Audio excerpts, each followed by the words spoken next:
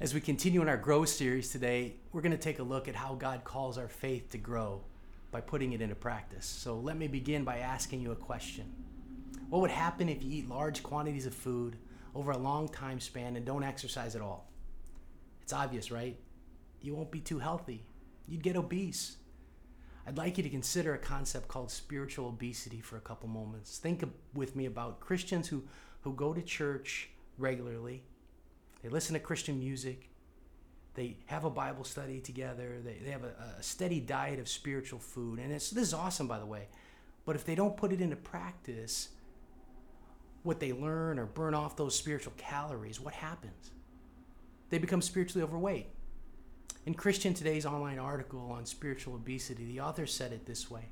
It's not enough that we receive nourishment from God's word. We should exercise what it says too. You see, God intends for us to actually burn off our spiritual calories by doing what his word says. First chapter of James, verse 22 says, don't merely listen to the word and so deceive yourselves. Do what it says. Faith is a God-given gift, and God's word is intended to nourish us daily. We also need to exercise our faith. Faith without works leads to lethargy and apathy and obesity. We need to regularly put our faith into action. Just like a physical workout, a spiritual workout should hurt a little. It should tire us out to some extent. No pain, no what? No gain. I'd like to challenge you today to assess your spiritual health, and I want to take the role of a personal trainer of sorts, encouraging you to exercise your faith. Would you pray with me? Heavenly Father, as we open your word, help us to open our hearts and minds to you speaking to us. Teach us. Nourish our faith, Lord. We need to be spiritually fed. And then help us put into practice what your word says in our daily lives. Show us how to spiritually exercise. Holy Spirit, lead us in Jesus' name. Amen. Please open your Bible on your phone, your iPad, on the computer, or the good old one with the paper pages, Matthew chapter 25, beginning in verse 14. In this portion of God's word, Jesus is in the middle of a long teaching session that actually started 3 chapters earlier. And this happened during his last week on earth. Knowing his time is limited, he's instructing his followers on how to live after he leaves them. It's kind of like his last wishes. Verse 14. Again, it will be like a man going on a journey who called his servants and entrusted his property to them. To one he gave 5 talents of money, to another 2 talents, and to another 1 talent, each according to his ability. Then he went on his journey. Many of you probably read this portion of Scripture. It's the parable of the talents. What is the it that Jesus is referring to in the first sentence? It will be like a man going on a journey. It is the time period often called the kingdom of heaven or the kingdom of God. And Jesus is about to teach what it is like as we live on earth. How do we live in the time between Jesus' life on earth and his second coming at the end of time?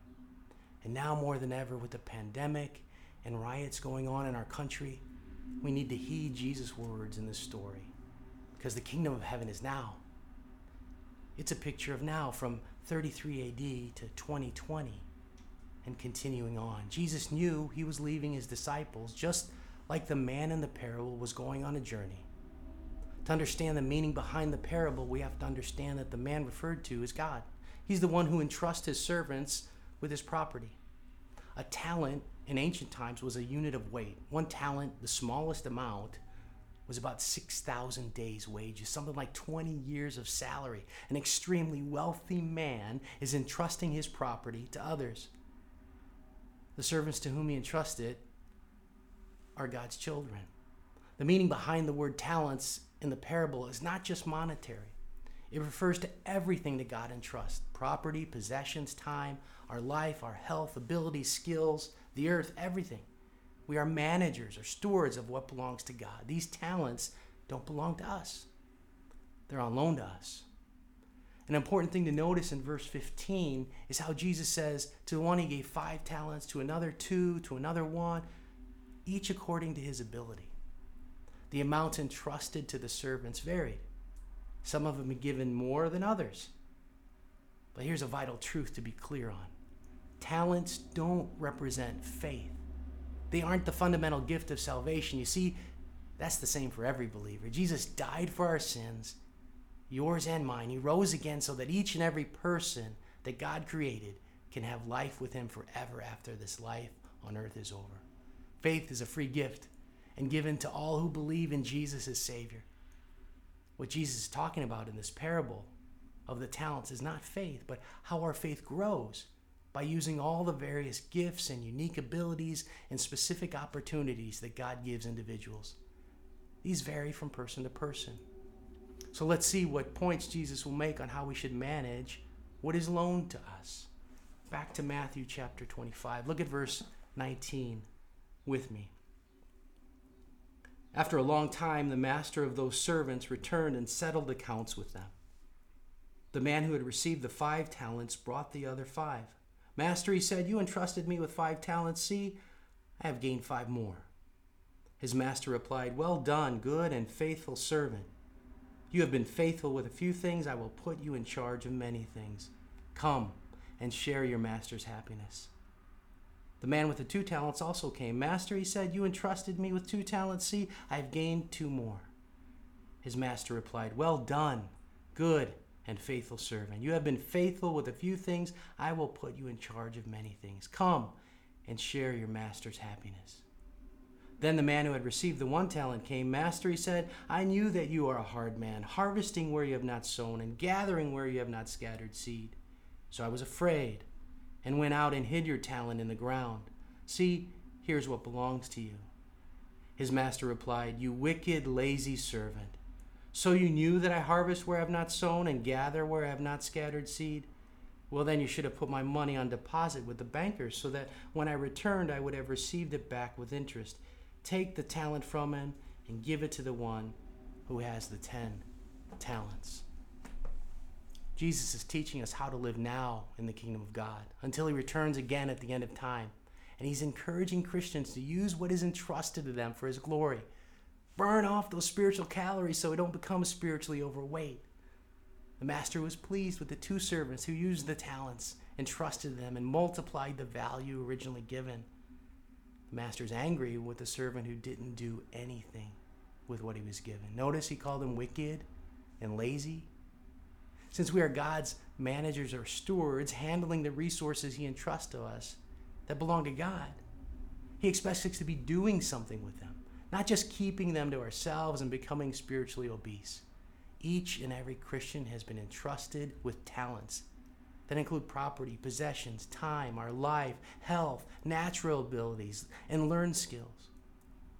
And let me tell you, during this time, I've never been as proud of our church to see how we have collectively and individually served our community and one another. It's been such a blessing to hear story after story of how our church is ministering to one another and those who are in need in our community. Just last week, 15 of us or so went up to Midland to help that community from a devastating flood. And we'll be going back again to do the same.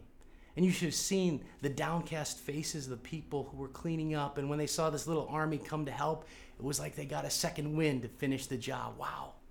Well done, good and faithful servants. Keep it up. What about you?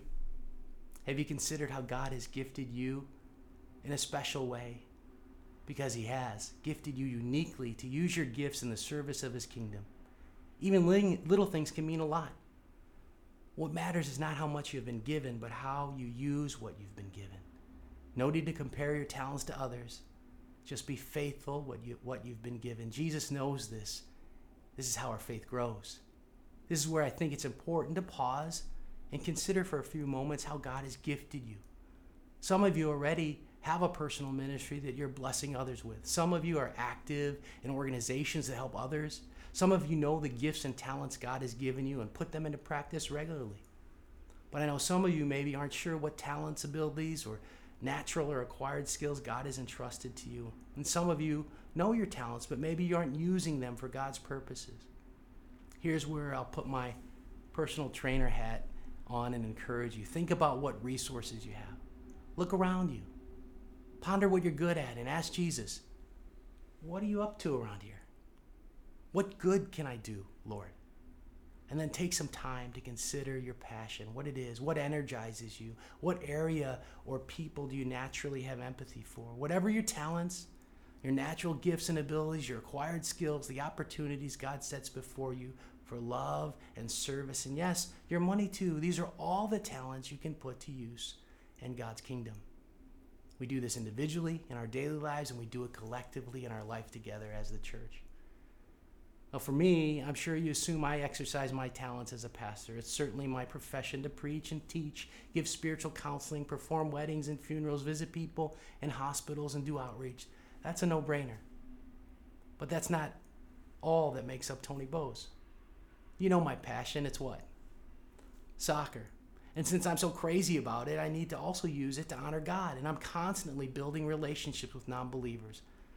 The ones I play with, I have at the right time, I can share my faith and tell the good news to them. There have been countless opportunities on the sidelines, after games and practices, where I've been able to speak about what I believe and why I believe it, because I share something in common with these guys who play soccer. They respect me on the field, and they're open to hearing about my spiritual life in a way that's not debating or arguing, just genuine care and concern for them. And it's amazing how God can use anything, even soccer, in his kingdom. Think about what unique hobbies you have, skills and passions you have, people you rub shoulders with that God wants to reach out to. He entrusted you uniquely to use you uniquely, each one of you. Please don't be discouraged or think you don't have anything to offer. Not everyone is like the Apostle Paul or the 16th century reformer Martin Luther or Billy Graham or Mother Teresa. They were superheroes of faith. No need to compare to them. No need for the servants in Jesus' parable to compare what they were given to each other. The master wanted them to each be faithful in what they were given.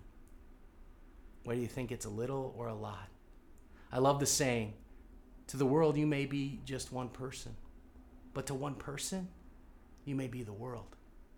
It doesn't matter what quantity we're given. God wants us to regularly put our faith into action, burn off our spiritual calories.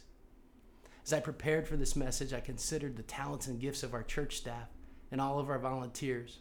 I love seeing Dave Frank coordinate opportunities for the men of faith to engage in service to our community. I love seeing Don Haney match willing volunteers with ways to serve in our church. I love seeing Autumn Casiglia find the potential in women of our congregation to put their faith into action. I love seeing our children's ministry and youth ministry staff and volunteers share God's love with kids of all ages. I love seeing the music ministry staff and volunteers use their musical gifts to bless our church. I love seeing a Patty Jocks and Carol Townsend who are passionate about inner city ministries, who give countless opportunities for us to do mission work in downtown Detroit. And I dearly appreciate John Zamzow and Bill Field who assist me administratively in mission work as volunteers. I love seeing Gary and Joanne Luxon, Robert Antlek, or mission trip leaders to Brazil and to Haiti. I love seeing members go to Juarez, Mexico to build homes. I love seeing our members hand out food at our food pantry, teach English to those new to our country, serve behind the scenes in our office and in worship services. I could go on and on. Imagine how pleased our Heavenly Father is. Well done, good and faithful servants. Now, there are so many other volunteers and those who serve who I don't even know about. You give your time and abilities in nonprofit ministries or in the private or public sectors. Please don't feel slighted. Your work there is just as important because you've been entrusted and called by God to exercise your spiritual muscles and use your talents there. There's some of you who invest in very private ways. Some literally invest money and donate for God's kingdom work. Some are faithful prayer warriors. Some have a calling to do significant personal ministry to family members or friends. Now, here are some random ways you can put your faith into action. It's a long list, so it'll fly by quickly on the screen, but don't worry. They'll be written in the description of the video for you to look back at. Smile. It spreads joy. Hold the door for others. Drive someone where they need to go. Buy someone lunch. Mow your neighbor's lawn. Shovel snow from more than your own sidewalk. Write an article that helps people. Teach something specific that you know about. Pick up loose garbage. Be a mentor to someone. Give away your old stuff to others in need. Bring baked goods to someone. Compliment others. Be sportsmanlike on sports teams. Be a friend to those who don't deserve it. Talk to people at parties who look out of place. Stay calm and don't react in arguments. Pay for the stranger's coffee behind you in line. Share appreciation aloud. Live ethically. Avoid gossip. Handwrite a personal thank you card. Tell stories. Keep your social media posts positive. Forgive. Invite someone over for dinner. Donate blood. Give anonymously. Say hello to strangers. Keep your promises. Pray for others. It's a great list of how to stay spiritually fit. God has entrusted us with property, possessions, time, our life, health, abilities, skills, and more. And when we exercise our faith and we put those talents to work, our faith grows. And when Jesus comes again at the end of time, on the day when we enter heaven, how great will it be to hear him say, "Well done, good and faithful servant." Now, before we end our time together, I know when we consider this topic, not everyone will be ready for a high five from me as their personal trainer. I know that my stewardship of the talents entrusted to me hasn't always been that great. I don't always deserve a well done compliment. I've certainly been wasteful, selfish, and lazy, and spiritually obese at times. And I want to remind you that Jesus will still welcome us into his eternal heavenly joy. Our salvation is not dependent on how much we put our faith into action. It isn't a matter of heaven or hell for us as believers in Jesus. Titus 3:4 attests to that. It says, "But when the kindness and love of God our Savior appeared, he saved us not because of the righteous things we had done, but because of his mercy. He saved us so that having been justified by his grace, we might become heirs, having the hope of eternal life." This is our God. You and I would have no reward at all were it not for the unfathomable forgiveness, mercy, and grace of God for Jesus' sake. He declares you and me forgiven of all our sins and puts us on a path to grow in our faith by exercising it. That's the motivation we have. We don't have to put our faith into action. We get to. We want to. It's out of gratitude to the Lord. He's entrusted us with what belongs to him in the first place that causes us to want to be good managers or stewards. And then amazingly, God will reward us one day, eternally, in spite of our many failures. What a gracious Lord we have. Faith family, I know this has been a challenging time. There are so many hardships this coronavirus pandemic has created. Some are struggling more than others, financially, physically, emotionally, socially, spiritually. Some have missed out on once-in-a-lifetime events and milestones, graduations, birthdays, weddings, funerals. Please know we have been praying for you. And one of my prayers is that you are using this time to take in a consistent diet of spiritual food, watching online church weekly, reading God's word, or books that you wanted to read but couldn't because you were too busy, listening to Christian radio, and talking to the Lord regularly. If you haven't been, it's time to increase your spiritual calorie intake. Don't get malnourished during this adversity. Then if you haven't already put your faith into practice, or you know you can step it up a notch, find ways to go burn off those spiritual calories. If you need any assistance maintaining a balanced spiritual diet, reach out to me or anyone on staff. We're honored to help. Call, leave a message, email any one of us on staff. We want to be sure you're being spiritually fed and that your faith gets adequate exercise. We want your faith to grow during this unprecedented time. So would you ask God this week, what can I do in gratitude for all that you've done, Lord? Putting my faith into practice in my family, my neighborhood, in our church, our community, in the world. And then let's see how God multiplies that and see our faith grow. Can I get an amen? Amen. Would you pray with me? Thank you so much, God, that you've called each one of us to be your children. In our baptism, you have made us yours. You have changed our hearts of stone and made us new creations. You put a new spirit in us to want to do what you've called us to. Lord, use us. Help us use what you have given in ways that will bless your kingdom here in our homes, communities, and the world. Holy Spirit, give us that compulsion to put into practice what we've learned. Help us to know that Jesus always loves us no matter what. Give us your blessing this week to grow and exercise the faith you put in us. In Jesus' name, all God's people say, amen.